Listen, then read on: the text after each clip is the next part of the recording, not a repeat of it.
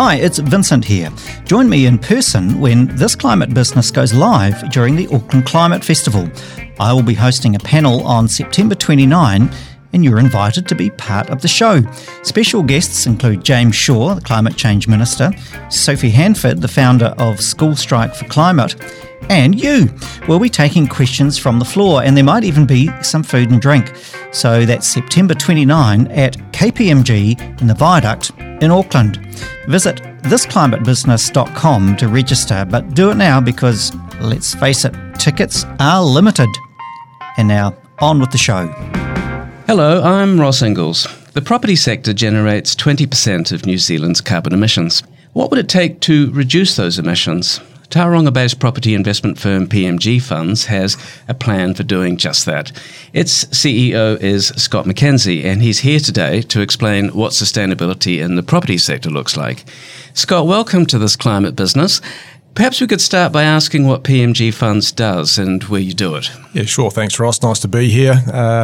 So PMG, we're one of the more established, licensed, unlisted commercial property funds management businesses in New Zealand.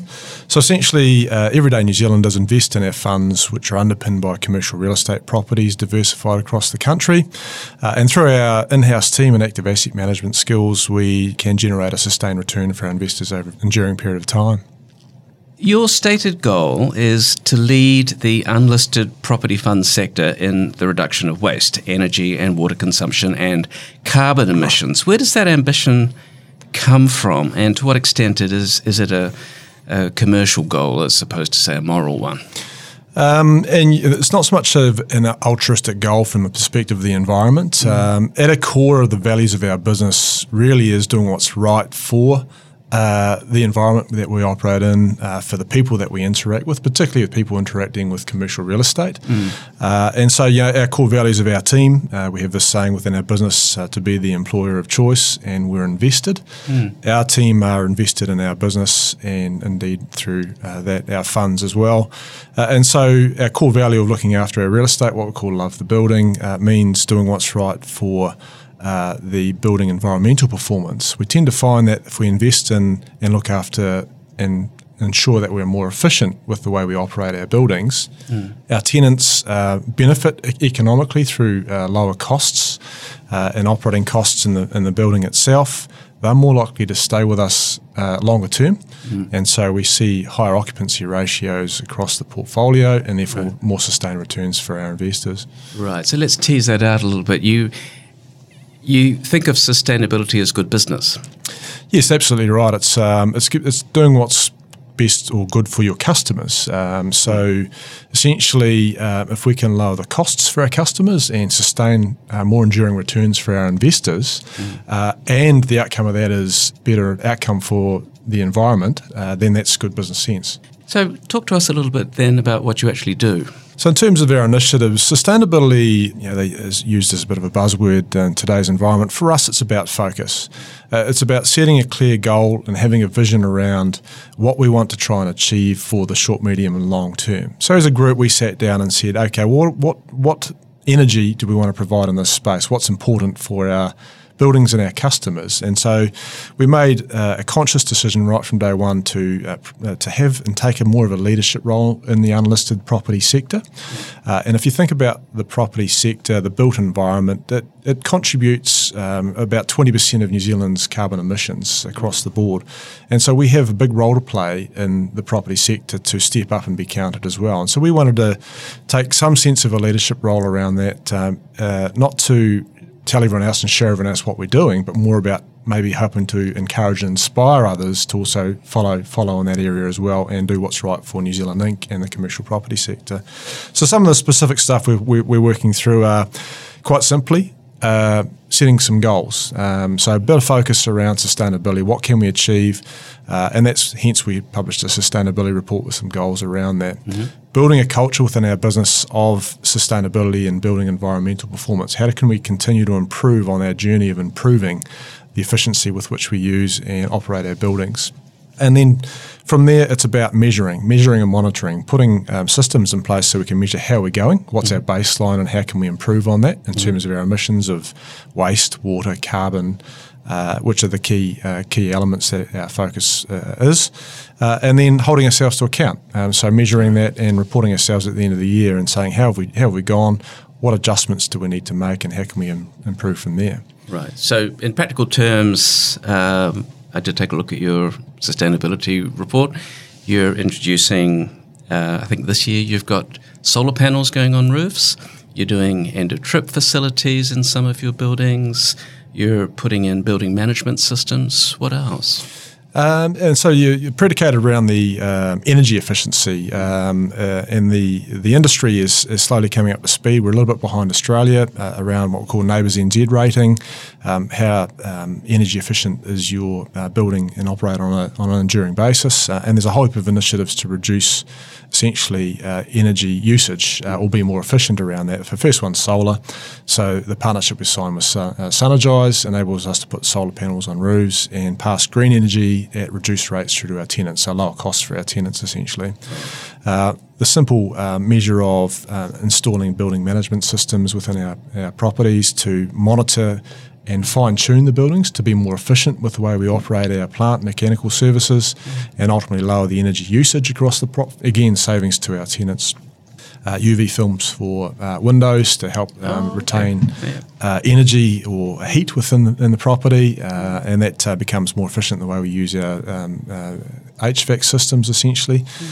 So they, from a point of view of energy uses, make sense, and we have achieved the Neighbours ratings on a number of buildings, and we're looking to roll that across the balance of the portfolio. Right. This is the Building Star system, right? That's right, yes, exactly right. So 4+ star up to 5 stars for a Neighbours rated system. So the buildings that we've currently achieved ratings on are 4 or 4+ star rated buildings essentially. Right. So does that mean retrofitting existing buildings? Yeah, that's right. It's it's first and foremost over a period of 12 months, measuring your baseline and then making improvements, fine-tuning your building to improve the usage of energy.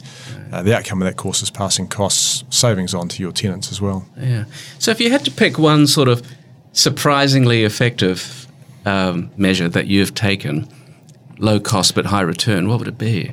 And there is no one silver bullet. It is a multitude of initiatives that add up to an aggregate saving or improve the building environmental performance. Waste efficiency, for example, simply by education. So our team going around and having educational sessions with our tenants in various buildings across the portfolio has lifted our ability to divert wastes from landfill to recyclable means, by a factor of X. And so now since we've started the program, having diverted over 420 tonnes of waste across the portfolio, makes a lot of sense, and it's good for the environment in the same token. Got it right. The zero capex initiative, right? Right. Yeah. Turn around then. What would be an example of something that you've decided just isn't cost effective, and nice to do, but you can't justify it yet? And that's a challenge around big capex items. So, for example, end of trip facilities. So we invest in end of trip facilities. It's an improvement in the amenity of the building. What that does is helps enable our tenants to use different modes of transport. So bike parks, charging for EV vehicles. Have a shower when you're in the building, and store your clothes and the likes here as well. And so that ultimately enables change of behaviour and improve the way we go about things. Now, end of trip can be expensive, and so there needs to be a business case behind that as to why you would invest in specific buildings to allow that to happen. We are doing that because we take a long-term view. We believe that if we're looking after our customers, our tenants in our portfolio, helping to encourage them to use different modes of transport and provide greater amenity, then over the long term we'll get payback on that investment. Right. So this is relatively new for you. I think you first got your Toitū carbon certification in 21. What have you learned along the way? I've learned that the industry has a long way to go, and we reflect on that. We've learned a lot, and we're still learning. We are clear that certainly a lot of other businesses and corporates still have quite a way to go as well. The listed sector is ahead of the unlisted sector, right, because they have certain obligations, and investors are demanding a little bit more of them around reporting and performance. In the sense of carbon neutrality, we are, as you mentioned, carbon net neutral for our management business, and so that's been a process of, and the learning for us has really been about the importance of measuring and monitoring, setting a baseline, and then putting initiatives in place to how do we improve, how do we become more efficient with the way we use and emit carbon, essentially. And so that's been our biggest learning. The continued focus in setting goals for ourselves, pushing and stretching the team, has been the biggest learning for us over that journey of the last 3 to 4 years. Have you found yourselves having to justify this focus to, what do you call them, shareholders, unit holders? Yeah, it's a great question. And everyone's at a different part of the journey when it comes to buy-in or acceptance around sustainability. We have a very large investor database in our funds, so over 2,500 investors across the country. Some of them are more mature investors and don't necessarily have share a similar view as to the benefits of sustainability as we ourselves as manager. And that's partly underpins the rationale for us to want to take a bit of a leadership role, because obviously we need to help encourage and educate our stakeholders, including our investors, the important around the initiatives investment we're making in improving building environmental performance, and therefore the outputs of that, more sustained returns to our clients in the long term. Right, and my mental picture of your average investor is a crusty old retired couple on the bowling green. It might be well wrong.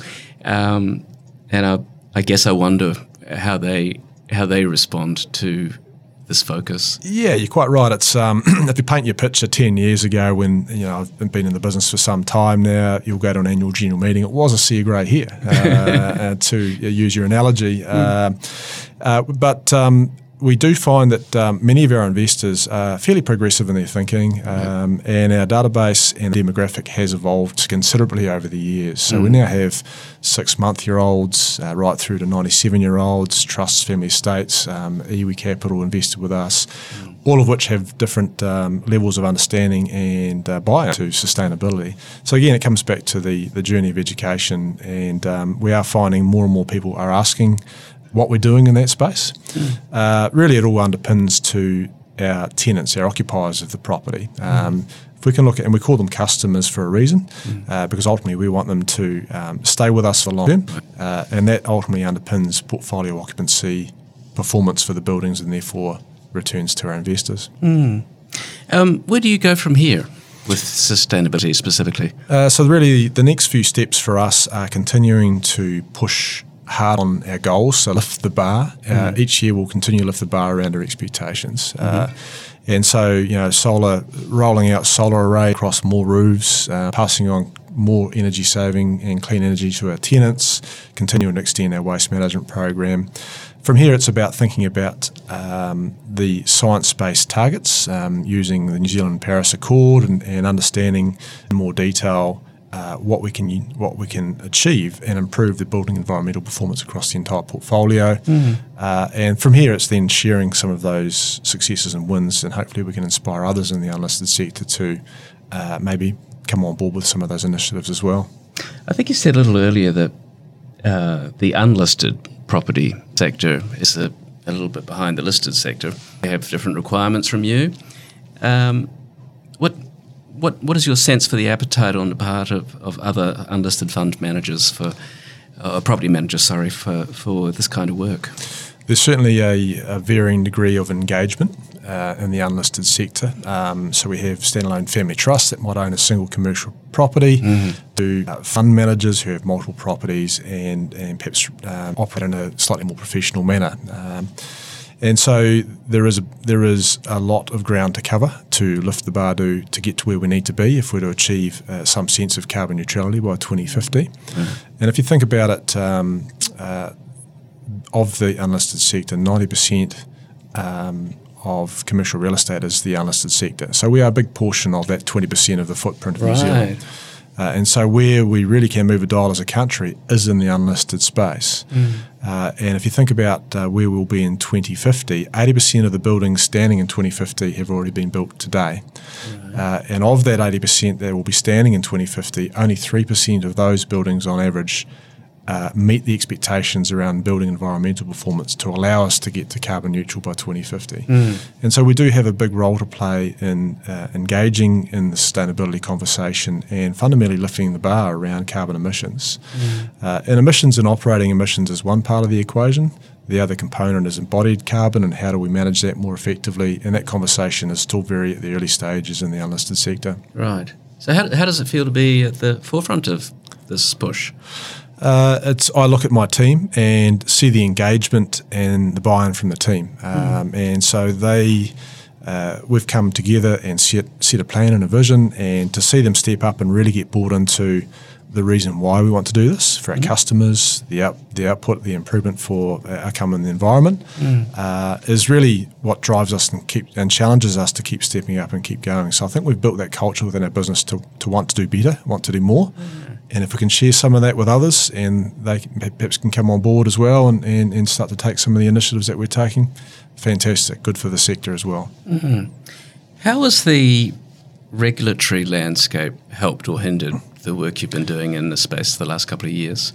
In the unlisted space, we have fairly low level of expectation around reporting and investment into sustainability. The listed sector certainly high degree. There's under the XRB climate reporting disclosures requirement for certain large scale businesses. We are actively moving ourselves to a space where we can report under the CRD our emissions profile, essentially. We don't have to do that. We've chosen to do that voluntarily. And so that's something that I think we can do more of, the measuring, the monitoring and the reporting, because ultimately that creates transparency and holds us more to account and asks us to do more, lift the bar around sustainable building environmental performance. Right. So as we talk today, we're 5 weeks out from an election. Do you have a view of what you would like an incoming government to do that would help you on this way? I mean, it's less about the stick approach. It's more about the education encouragement approach. So I'd like to think the sector can be more and more educated to roll out initiatives like some of the initiatives we're doing to step up and be counted. And so regulation is one part of that, but I think ultimately encouragement and education really is the key focus here, and that takes leadership across the sector to implement and be part of the solution essentially to where we want to go for carbon neutral 2050. So I'd like to think a combination, but the education element will be really important. Last question then is, strikes me that your approach to sustainability as a business has been extremely systematic. You report, you have targets, you measure. To what degree do you personally, Scott, get a buzz out of this ground that you're breaking? I enjoy seeing the light bulbs come on across our business, across our team. If you think about it, we ultimately, the facilitator, so a Venn diagram, we are the piece in the middle that facilitates how humans interact with real estate. And so if we can actually enhance that experience of how humans interact with real estate and make that and encourage people to be more efficient with the way we use resources around real estate, whether we're occupying it, investing in it, or working on it and improving it, then to me those light bulbs coming on around our business and encouraging and lifting others and doing a better job around building environmental performance, that's what gets me out of bed. The outcome of that is better outcomes for the environment, and if we can leave this world in a slightly better place for our children in the sense of carbon emissions and embodied carbon, then ultimately there's a legacy there to leave for the next generation. I think that's really important. Scott McKenzie, thanks for joining us on This Climate Business. Thanks, Ross. Thanks for listening to This Climate Business. If you like the show, please rate us as it helps others to find us. Ka kite anō.